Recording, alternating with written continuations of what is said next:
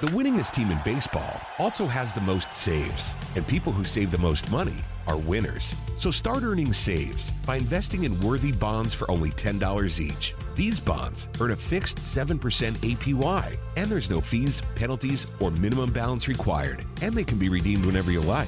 You can even round up everyday purchases to buy additional bonds. Go to worthybonds.com/save. That's worthybonds.com/save and save and win. Are you working? What kind of work do you do? This is the Punt and Pass Podcast. Touchdown, baby! Now, here are your hosts, two-time All-American punter Drew Butler. Mark Richt would like Drew Butler to hit it a mile in the air. And he did. What a kick. And the SEC's career leader in touchdown passes and completions, Aaron Murray. Touchdown in stride as he crosses the goal line. Put it right on his hip. What a throw. Now, with the latest from around the SEC and the world of college football, it's the Punt and Pass Podcast. Get to the house, sideline, pylon, touchdown, and the Dogs are on the board first. Victory is mine, yeah, surprisingly. I've been laying, waiting for your next mistake. I put in work and watch my status escalate. Welcome into the Punt and Pass Podcast. I'm your host, Drew Butler, joined alongside by my co-host, Aaron Murray. Be sure to follow us on social media, at Punt and Pass on Twitter and Instagram. I am at Drew Butler.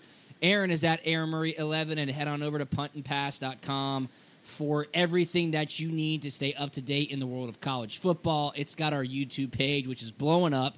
I had somebody, Aaron, comment, said, I can't believe you guys only have 200 subscribers. It's such a great YouTube channel. I agreed with them. I said, you're totally right. Two handsome guys, two very successful handsome guys talking about college football. Why wouldn't it blow up? But we appreciate everybody checking it out. Puntandpass.com. It's got our blog up there. Punt, Pass, and Pick, our merchandise page, and everywhere the podcast is available. What a crazy week it's been. Wow, it doesn't seem like the craziness is going to stop anytime soon. And Aaron, we're going to rock and roll heading into this weekend. It's Georgia-Florida week. That's right. Obviously, we're an SEC-centric podcast, and this game should dominate most of the headlines throughout the weekend. Of course, Clemson visits Notre Dame. That's a top 5 matchup. The Pac-12 is back. The MAC kicked off last night. Buddy, college football is in full swing. We're going to dive all into it. You're in L.A., though, on the West Coast. What's going on, my man? Yeah, man. I actually got a Friday night action, which I'm kind of pumped about. I had San Jose State at San Diego State. Good game. 2 undefeated teams in the Mountain West. San Diego State is freaking awesome, man. Their defense is legit. They got some running backs back there. I had them last week as well. I mean, they got 5 dudes that could all start. Yeah. They just rotate them all in. This kid named Greg Bell, who's a transfer in, he's a stud. So I'm excited that I got the red eye back right after the game, man. I'm taking off like at 11:50 at night, land at 7:30 in the morning on Saturday. Gonna pick up Sharon, the baby, and the dogs. Love it. Go to the lake. Yes. Eat, drink. Yes. And watch Georgia, Florida, and some great football. So I'm like, I get to enjoy a nice weekend of football. So I can't complain too much. And it looks like the weather's gonna be nice. So and then maybe a little golf on Sunday. Come on now.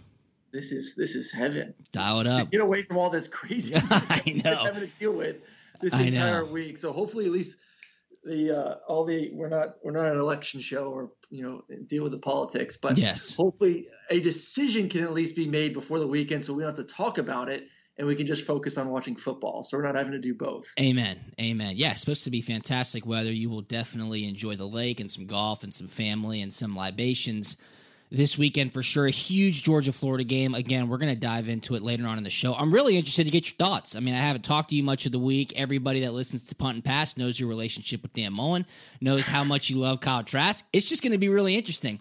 So I'm fired up. We'll get to that in a bit. You mentioned you've got your Friday night game, San Jose State at San Diego State. A buddy of mine, Elijah Fisher, is San Jose State's punter. So if he pins him inside the 5, give him a little hat tip. His dad, Brett Fisher, is the PT trainer for the Arizona Cardinals. Just an awesome family and a rock-solid kid. Friday night, though, another good game, which comes on after yours. BYU, Boise State, 2 unbeatens as well. So we've got action Friday through Sunday in the NFL as well. Let's touch on the Pac-12, though, real quick. They're back. Yeah, it's November 7th when this kicks off. Just short answer, yes or no. Is a Pac-12 team even going to compete for a college football playoff spot? As of this week, they only have 2 teams inside the top 25. Oregon at 12, USC at 20. And I'll just tell you right now, I would put USC on upset watch this weekend facing Arizona State. See, I think if there's a team to do it this year, it would be USC. I like their quarterback Slovis. They got a bunch of good receivers back from last year. They got most of their defense. So they're with a season that's been as unique as it is, and the fact they're starting so late and the uncertainty if they're even going to make it, you need guys with experience. You need a quarterback with experience. And you look at that conference, and really USC is the only one that kind of checks off those boxes. So I think they're at an advantage to at least start the season off on a strong note. Who knows? I mean, you look at the SEC. Who thought Arkansas was going to be a good team this year? Yeah, great point. And Ole Miss would be putting up some crazy points. And this is a weird year. You don't know until you see these guys get on the field this weekend. I'm interested to see what the Pac-12 looks like. But at least looking at it right now, 2 days out, I think to me USC has the most advantage, like I said, because of who they have returning, to at least have some success early on the season and get that ball rolling. But I don't know if a team out of that conference is going to make it. I don't see it right now. I don't see anyone that's going to go undefeated. And I think that's what it's going to take. It's going to take an undefeated Pac-12 team to be able to get into the playoff right now. Yeah, absolutely. And USC hosts Arizona State. The other top game, which I believe is on ESPN Saturday night, is Stanford heading to Oregon. Yep. That game's in Eugene. The weather looks kind of dicey, like 40s and raining. But I like Jaden Daniels, and that's Arizona State's QB. And you and I talked about it on our Monday night show, Campus Lore Live. With such a late start, such a long hiatus between playing competitive football against somebody else, expect sloppy football, expect bad tackling, expect tons of turnovers. And when you've got a very fast, very mobile QB who can make something out of nothing, I think Jaden Daniels could present USC with some issues this weekend. But you said it best. You just want to see what they look like. I mean, Who knows what you're going to get from the Pac-12 today, Thursday, November the 5th. Let's reassess next week. Let's kind of watch what happens this weekend, Aaron, and we'll dive a bit more into the Pac-12 next week. Let's just head right into this weekend then. I mean, it's Georgia, Florida. So much has happened in the past 5 days regarding this specific game. We'll talk about it first on Punt, Pass, and Pick, but let's set the stage. Of course, Florida gets into the huge brawl versus Missouri. Who's going to get suspended? Is Mullen going to get fined or suspended? Georgia has tons of injuries on the defensive side. Richard LeCounte gets in an accident. Thankfully, he's out of the hospital, but he's not going to play. Tons of question marks, tons of rumors. People were saying DeJuan Mathis was going to put his name in the transfer portal. And, of course, you still got to play the game. Number 8, Florida, taking on number 5, Georgia, in Jacksonville. 3:30 game, SEC on CBS. And, Aaron, the Dogs are a 3.5-point favorite. The total's 52.5. There's just so many question marks here. I'd love to get your original thoughts just on the state of both programs heading into the game. They both have a loss. Clearly, as it stands now, the winner of this game is going to go to the SEC championship. Yeah, winner of this game goes to the SEC championship game. And, I think heading into it this week, if you want to, talk just going back to Monday about the state of each team, I think you'd have to give the nod to Florida. They're a little bit healthier. I know they got maybe a couple guys suspended. I don't think any major role players or someone that's going to make a significant difference in the football game this weekend. You got an offense led by Kyle Trask, who's thrown 18 touchdowns through 4 games, which is better than what Joe Burrow did last year at LSU, which is crazy through 4 games. Joe Burrow last year had 17 touchdowns through 4 games. And, the mismatches that they're able to create on offense with the receivers, with Pitts, who knows how good the defense is. I don't think they're very good. I think Missouri last week missed a lot of opportunities, but they still held Missouri to not a lot of points. So you think the defense is going to be a little bit more encouraged after that. And then Georgia, I mean, what is their identity on offense? They're a running football team. Is that enough to hang? Obviously, it wasn't against Alabama. Alabama, to me, is still a better football team than Florida, but it wasn't enough to keep up with those boys and what they were doing on offense, and that was with a healthy Georgia defense. Mm-hmm. So the fact that Georgia is banged up defensively, LeCounte's not playing, offense has been struggling. To me, all signs point to Florida being in a better state. But then I go back to what you always say, man. It makes so much sense. I give you props on this one, and I'll let you dive into it a little more. But Kirby versus Dan, and it's a huge part. I mean, it's players. But if the coaches can put you in a position to go out there and succeed and win, and know how to call a game and know how to game manage and all that stuff, that team has a better chance. And right now, Kirby's a better coach. Mm-hmm. And like you always say, until Dan wins it, it's hard to go against Kirby in this matchup. Yeah, I mean, so many times. And if you're a Georgia fan, or if you're a Florida fan, or if you're another SEC team fan and you just watch this game because it's such a good game when this rivalry happens, you know that so often in this matchup, the better team does not always win. The healthier team does not always win. That's not how this works. And Aaron, you and I played a bunch of times. And I played when Coach Richt and Urban Meyer were there, and then you when Will Muschamp took over. It's real. I mean, everybody knew that Coach Richt had a hard time with Urban Meyer. Coach Richt knew it. We knew it as Coach Richt's players. All the fans knew it when you head down to Jacksonville. You could be way higher ranked than Florida. You could be undefeated. Florida could have 2 losses. But Urban Meyer knew how to beat Coach Richt. And guess what? When he left, Aaron Murray knew how to beat Will Muschamp. Will Muschamp knew it. Aaron, you knew it. All the fans in the stands knew it. Those things are real. And when I say they're real, they are real when you prepare for the game. They're real when you travel to the game. They're real when you're in the locker room before the game. Hey, maybe this season hasn't gone as we've hoped or thought it will. But when this ball gets kicked off, we know that we have a competitive and mental advantage because we've done it so many times in the past, regardless of Georgia's injuries and the attrition on the defensive side of the ball and the questions on offense. Kirby, I could imagine. I don't know. I haven't been to practice. I could imagine he has this calmness about him. He has this confidence about him. There's a certain stillness to game planning for this game that permeates throughout practice during the week, that permeates throughout the roster where these guys know, oh, damn, this game plan's sweet. Oh, okay, well, we see this. Man, we can do exactly what we need to do when this situation is presented to us. That's just what I think, Aaron. And I think you could attest to that. And I mentioned it. I was on SEC radio with you yesterday. It's like when a kid thinks it's his day to beat his dad at pickup basketball. And the dad kind of goes, oh, really? Okay, we'll bring it out here. And then he stomps on him and wins 11-0 or 21-0. It's very much like what Kirby is dealing with Nick Saban. And before the Alabama game, I said the exact same thing.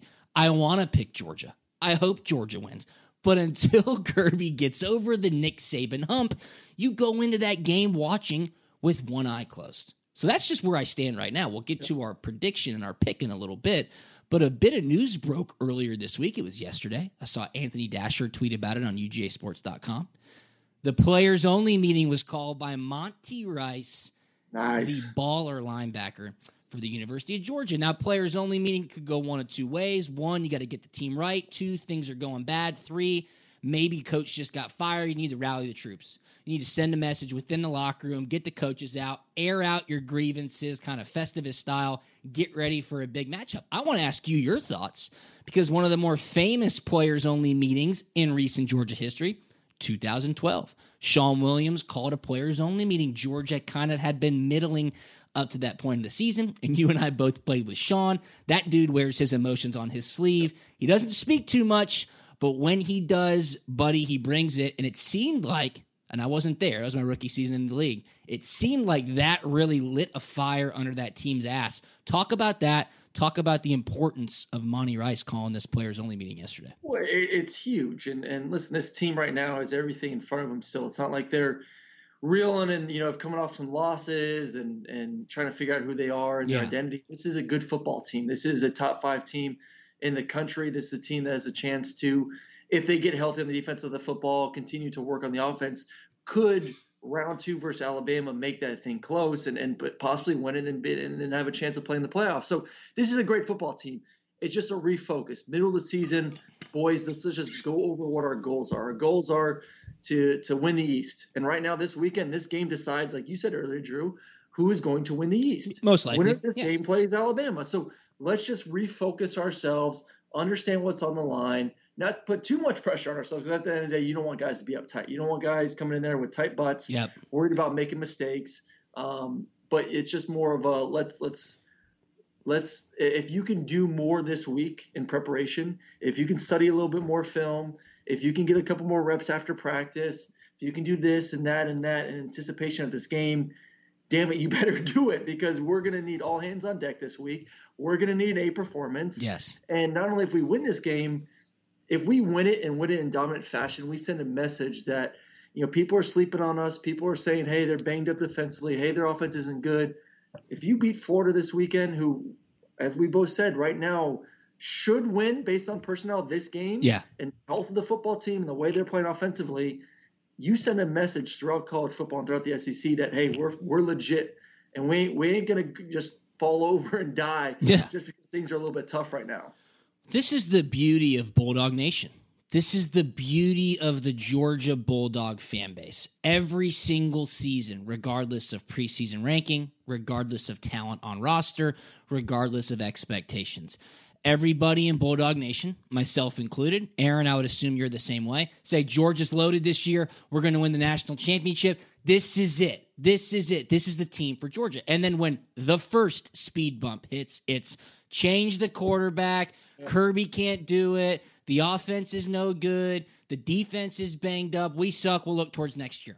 Let's pump the brakes for 2 seconds. And I love Bulldog Nation. Believe me, I'm a part of Bulldog Nation. Let's take a step back, okay? You just said it, Aaron. Georgia's ranked number 5 in the nation right now. They've got 1 loss. They were beating Alabama at halftime, right? I mean, let's look at the big picture here. The past 2 years, Georgia has finished 5th in the college football playoff ranking. That's 1 spot out of being in the college football playoff. 3 years ago, Georgia was in the college football playoff, won the Rose Bowl, was 1 play away from winning the national championship. You're right there. Not all hope is lost.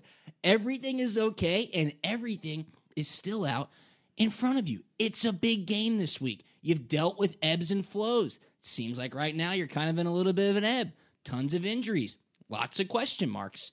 This is where it all comes to a head. So, if Monty Rice did deliver that message to the team and said, guys, let's just get it together. You know, we know what we're capable of. Let's go out there and play fast, play free. I think Georgia's much better positioned to go into this game with nothing to lose. Florida, on the other side, is playing with everything to lose. That's just how I see it from the outsider's perspective. I just said, Georgia was up 24-20 against Alabama at halftime, and we all know they lost that game 41 to 24. Think about this. They gave up 41 points to Alabama in that game. In the other 4 games combined, Aaron, Georgia's only given up 40 points total, right? That was an anomaly. Florida's defense, on the other hand, is giving up 29.3 points per game. Florida's defense is ranked 12th against the pass in the SEC. Florida's defense is not that good. I think Todd Monken knows if we can establish the run early, win the line of scrimmage, push Florida's defensive line around, and then present some passing opportunities, work Stetson into the game plan, you could have an opportunity. I do have a statistic for you there, Aaron, and it worries me a little bit. Stetson Bennett, since halftime of that Alabama game, 15 for 33, 235 yards, 0 touchdowns, and 4 interceptions. You got to ease him into the game plan, get him comfortable, run the football, and then see what's presented to you.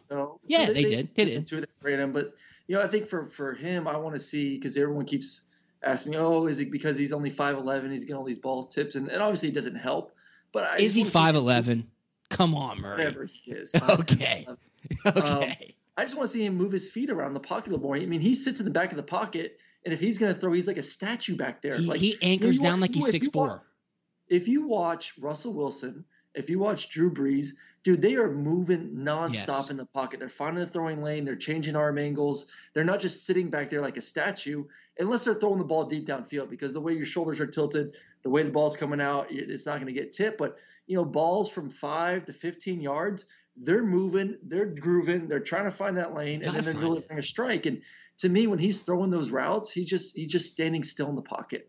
And it just allows the defenders to know where you're throwing. They know where the back of the, you know, when you hit your back step, where you're going to be. And if they can't get to you, they're just going to put your hands up. Yeah. So he needs to move the pocket a little bit better. That would assist him in not getting the balls batted.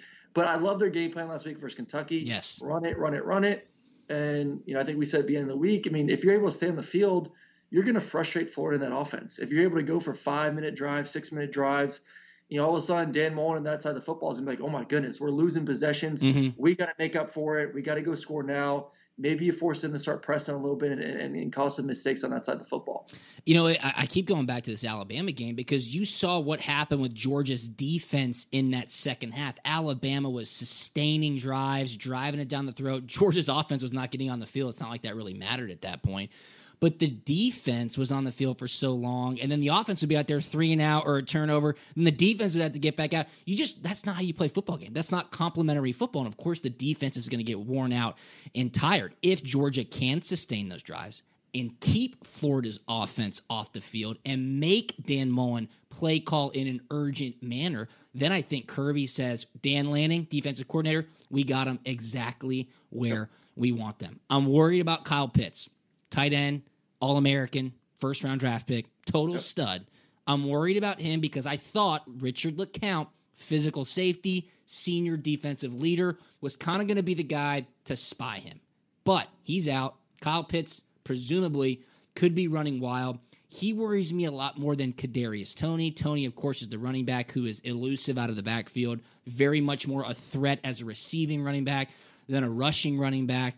I just don't see Toney, Aaron, getting behind this defense because they like to get him the ball intermediate or in the backfield and allow him to scoot and score. I don't think Georgia's defense will be pressed with those types of issues. If I'm Georgia's defense right now, I'm just going to play so you don't have to worry about the matchups with a guy like Pitts. I would prefer playing a little bit more zone, even just going to what we've seen from some of these teams, a little bit of drop 8 and just saying, listen, if you're going to beat us, you got to run the football. You've been proven to us, and you've been proven to a long time that Florida can run the football in order to win a game. Yep. I don't know if they can, and I don't know if Dan Mullen would get frustrated. I don't know if he has the patience to just run, and then have themselves a 15-play drive in order to put points on the board. So that way you don't have to worry about the matchups. You don't have to worry about who's going to cover Pitts, who's going to get matched up with Toney in the slot. Because that's a headache for coordinators. It really is. It's tough. Do you put a corner out on Pitts, but then you lose a corner that can then cover Toney? Do you put a linebacker or a safety on Pitts, which I would not do at all, especially with backup safeties? So play a little bit more zone. Keep things in front of you. Don't allow the explosive play. I mean, that's when Alabama started getting going. When Alabama started hitting some explosive plays and they're able to score in a minute, 2 minutes. It's devastating. Then you're like, damn, man, we just gave him a touchdown that fast. Don't do it. Don't put yourself in that situation. Make them earn it. Don't let Pitts take over the football game. Don't let Kadarius Toney somehow sneak one by you. And like I said, see if they can run the football in order to put points on the board. I totally agree. It's going to be fascinating. I really do, because I think Georgia has the personnel still, and Kirby seems optimistic that Jordan Davis, big man in the middle, defensive tackle, is going to play, which I think would be huge, again, to stop the run, or to drop 8 and get pressure with 3 on Kyle Trask, try to make him make quick decisions. That's what Georgia is going to have to do. And I heard it this morning.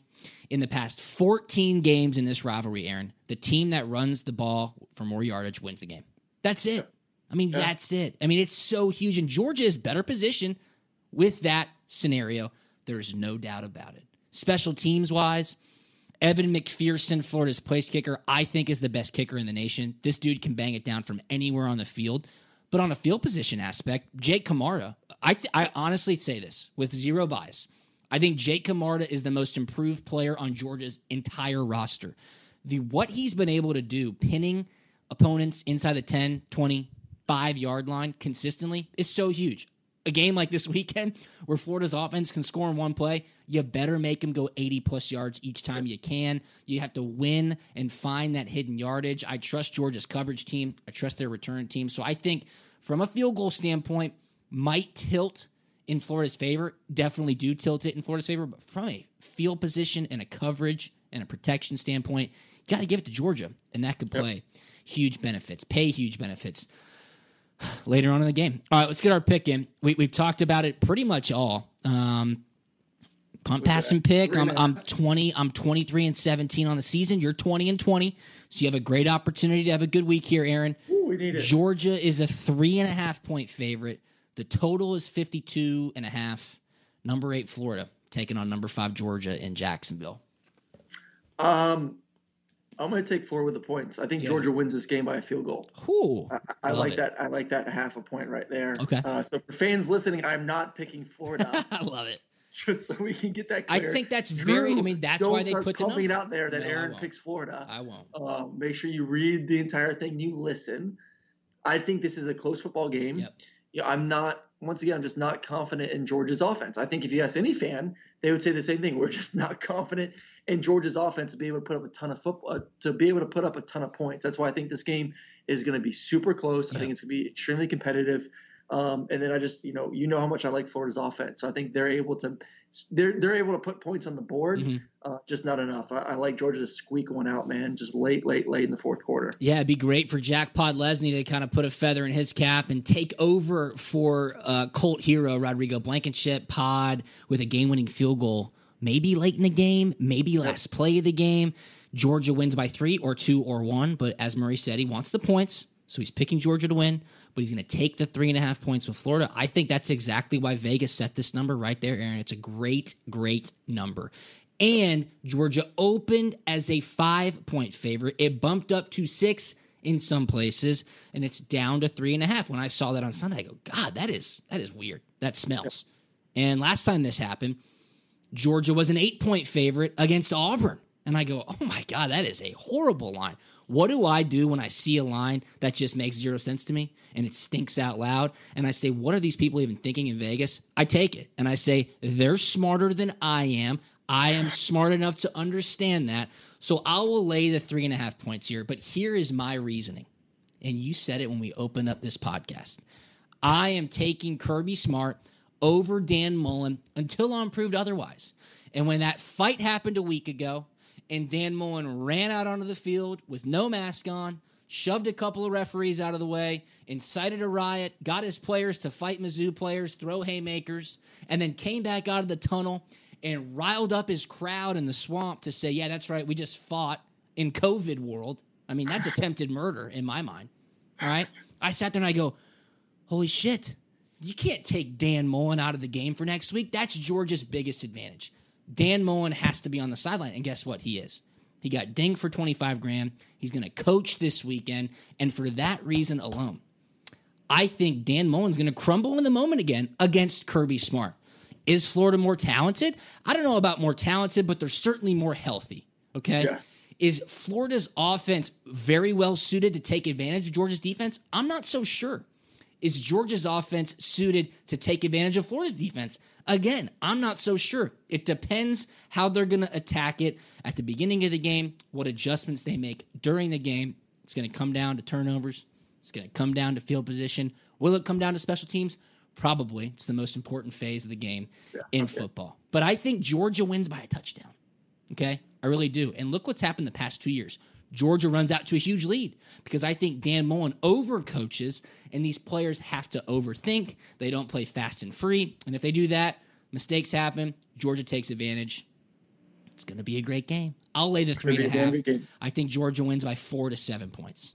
All right. Fantastic. Yeah, there we go. I love Take it. the dogs. Next game, we'll stay in the SEC. We can run through these pretty quick. I think this is sort of an intriguing game because South Carolina to me is up 1 week, down the next. Up 1 week, down the next. And you got red hot Texas A&M heading into Columbia. A&M's a 10-point road favorite. And Aaron, I'm just telling you this right now. If Columbia was allowed to have a full stands, and I would sit there and I go, South Carolina's going to win this game. Yeah. But obviously we know 20,000, 25,000 fans. Can Kellen Mond and Jimbo just continue to keep this train rolling? Because right now, a lot of people are talking about them as being a team that could sneak into the CFP picture later on this season. Yeah, and listen, how do they handle praise is going to be my biggest thing. And Jalen Wydermyer, the tight end for them, you know, he's a Kyle Pitts type athlete, and he's been absolutely tremendous this year. And Kellen's been balling, but I just think the fact that the game's at South Carolina, South Carolina's coming off a bye week. I think South Carolina got punched in the mouth a little bit versus LSU because they were rolling. They were feeling pretty good about themselves, playing some good football to start the season. I think they said, hey, we're playing TJ Finley. We got a freshman quarterback. I just think they got smacked. They weren't prepared. They weren't ready. They didn't think they had to go out there and play their A game against LSU because LSU is not good this year. And like I said, they got caught from behind and then just could never kind of rebound from there. So I think they took the bye week, refocused. And to me, this is not an A&M team still that is, they're not on the same level as Florida. They're not on the same level as Alabama when it comes to offensive production. So that to me, that's why I think this game is going to be a little bit closer than that 10 points. And South Carolina, even with limited fans, that's a tough place to play. Get Sandstorm Rankin. Like I said, coming off the bye week, they're going to be a little bit more prepared, a little bit more rested at home. I like South Carolina in this ball game to with the points. Aaron likes the home dog getting double digits in a conference game. I mean, I don't blame you for taking that. I'm just going to roll with Jimbo and Kellen Mond here. And for whatever reason, something seems different to me because they were able to back up that victory against Florida with the win over Mississippi State. I know that's not saying much. I can go feel the team right now outside in Mississippi State. Okay? Again. Mississippi State scored, 20 points in the past 4 weeks, something like that. So I don't think that's you're not going to tell your grandkids You're misreading what I'm saying, okay? I just think it was important for them to win a game after that Florida victory because Texas A&M has not had a lot of banner wins in the Jimbo Fisher, Kellen Mond era. And I think A&M fans maybe now see the opportunity for Kellen Mond to realize his potential. All we've ever heard is how good of a quarterback Kellen Mond is. All we ever see is him falling short of that standard. I think A&M wins this game. I think they win it by 2 touchdowns. I think this might be an opportunity for A&M to sit there and go, you can't hang with us for 60 minutes. So is it close at halftime? Yes. Does A&M pull away in the second half? Maybe a late backdoor cover? Yes, I'll lay the 10. I'll take Texas A&M here. It's going to be a great game. Again, I said it's at night in Columbia. If it was 100% capacity, I'd probably say South Carolina might win this thing outright. Let's stay in the SEC. I think this is a great game. I really do because I think it's 2 evenly matched teams. You talking about Vanderbilt, Mississippi State? Oh, God, no. I mean, are they even televising that game? Yeah, it's on SEC Network just because there's only 4 SEC games this weekend. You know what? Hey, I would take. You know what? SEC Network has never given me the time of day, but if they called me and said, "Drew, we need you to host and broadcast the Vanderbilt, Vanderbilt Mississippi State game," I'd probably tell them no. I'd say, no, I'm not doing that. You're crazy. Nobody's watching that. They put on that game that for them. They're probably like, damn it. You know what, though? Honestly, if they called us and said, Drew, do play-by-play and Aaron, do color for this horrible game that nobody's going to watch, I guarantee you we would crush it. I would pump it out on social media. I'd put it up on puntandpass.com, and we would get better ratings through Punt and Pass than the SEC Network could get on their own because I didn't even know the game was happening. They've done nothing with it. You should call me. I would say no at first. It's probably a little bit of a shame that they had the game on their network this weekend. You're right. I would say no at first, and then I would allow them to kind of massage the deal and say, Drew, what do you want? We really want you to do it. And then I'd come in and say, let Punt and Pass take this thing over. Then we'd really be able to blow it up. I'm talking about the Tennessee-Arkansas game, though, Aaron. Tennessee's a 1.5-point favorite. The total's 52.5. I just think it's a great game. It's at Arkansas. Jeremy Pruitt needs a win. Sam Pittman, I'm telling you, this guy can coach. Barry Odom, Kendall Briles, your boy Felipe Franks. Arkansas is not that bad. This will be a good game. I think it's going to be a great football game. I think all the games besides of it, the Vanderbilt Mississippi State game will be good because both teams suck, so they'll be at least competitive. It should have been last night when all the MAC games were on. Seriously, just hide it somewhere during the week. I'm torn on this one. I mean, both teams have been, up. They've had their ups, they've had their downs. Tennessee's definitely a lot more down as of late. You would hope during the bye week maybe they kind of shored up that quarterback position, got that thing figured out. But I don't know, man. I like Arkansas in this one. I think they're playing a little bit better on both sides of the football, and it's at home. And Tennessee right now, they're not good defensively. Offensively, it's just been a crap show these past few weeks. I just have no confidence in Jeremy Pruitt and the Volunteers. I don't. I honestly have no confidence in them. I have a lot more confidence in Arkansas, especially with the fact that the game's at home. So I'm going to take Arkansas on this one. I agree with you. I mean, last week it was great to be a Tennessee football fan because they weren't playing. You didn't have to worry about much. You got a weekend off. You could hang. And I saw a funny-ass thing last week on Twitter. It was about Halloween, and it was like, your scariest college football sentence in 4 words. John Kincaid tweeted out, introducing Commissioner Dan Wolken. I thought that was hilarious. That was really funny. And I saw somebody tweet out, Garantano back to pass. It's so great. I mean, it's so funny. Awesome. It's awesome. It's true. It's true. And listen, he didn't play terrible versus Alabama. Let's give him that. But, they got to get back to what they do, just like Georgia. They got to run the football.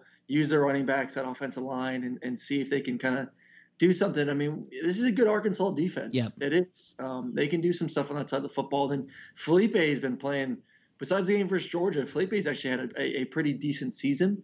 So, and like I said, Tennessee's defense does not scare me one bit at all. Yep.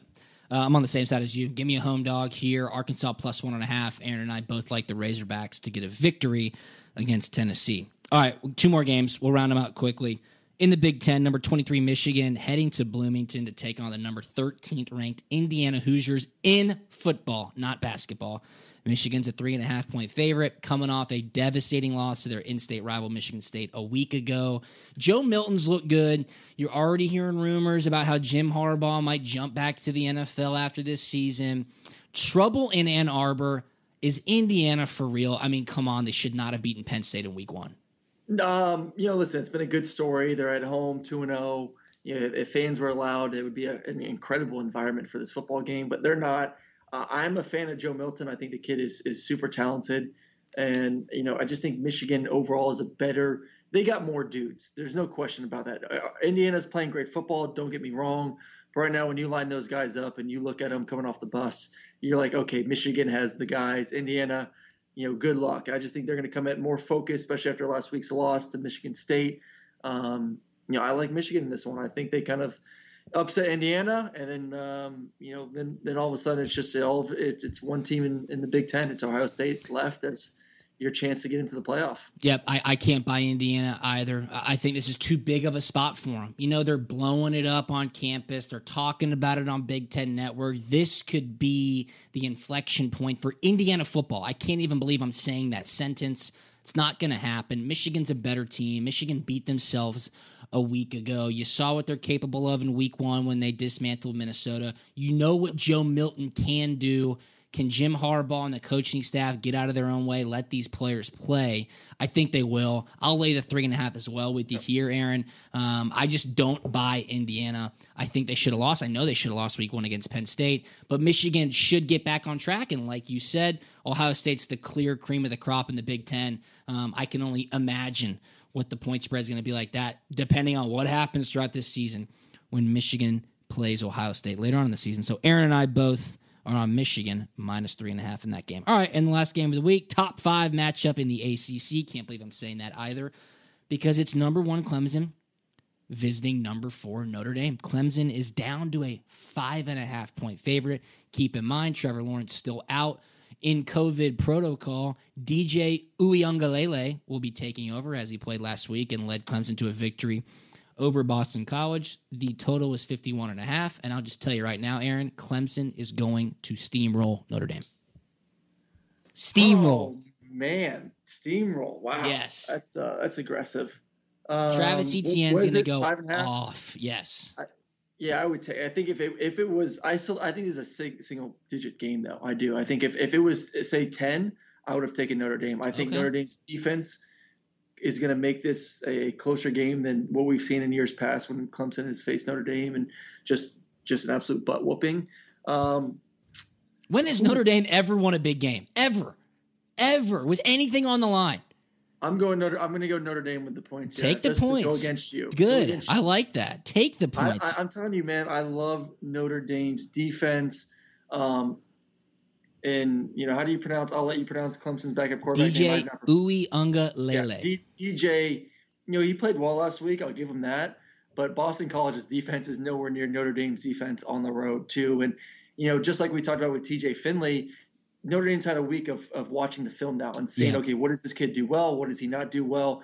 Let's not forget, man, this is only his second career start. So that's a lot of pressure on a kid to come in second week against Notre Dame on the road, a defense that's only getting up 10 points per game. This is going to be a lower scoring game. I mean, I'll take this as my lock of the week. I'll take my lock of the week as the under here. Okay, 51.5. Okay. Defense, I'm not sold on Notre Dame's offense at all.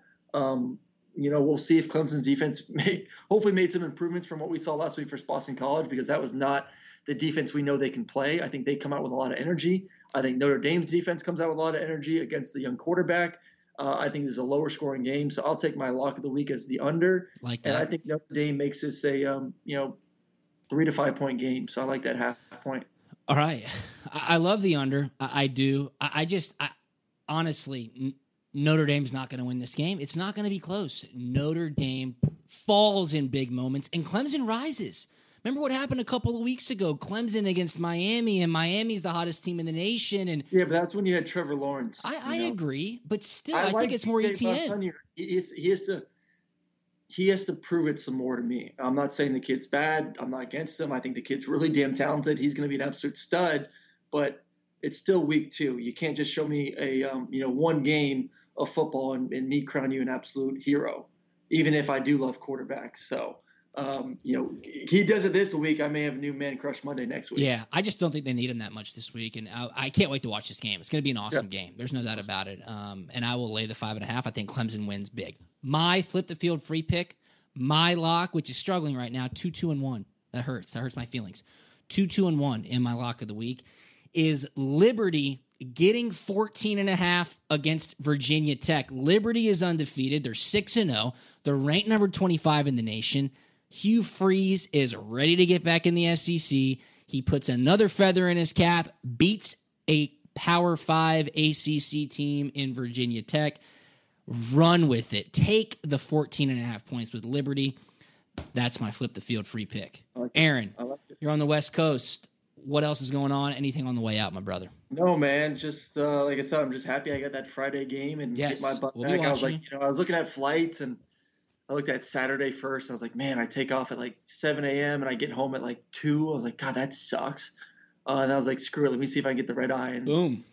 I'm going to feel like crap on Saturday, but it's going to be worth it when I'm just sitting on the couch watching football all day. So I can't bitch. I'm going to make Sharon drive from don't fall asleep. I'll make her drive from Atlanta to the lake. There you go. Put your baby mama to work. Sharon, we love you here at Punt and Pass. We have to take the truck because we have both dogs, the baby. Oh, yeah, you got the whole crew.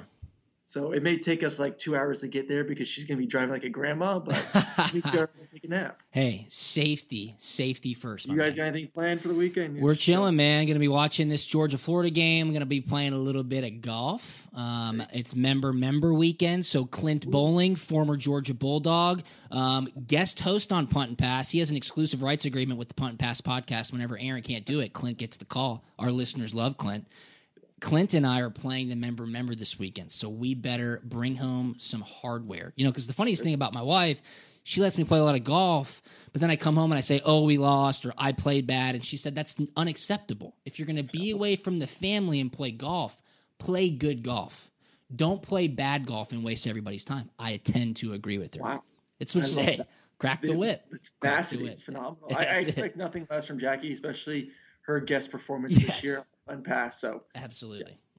All right, well, that does it for us. Be sure to follow us on social media at Punt and Pass on Twitter and Instagram. Aaron's at Aaron Murray 11. I'm at Drew Butler.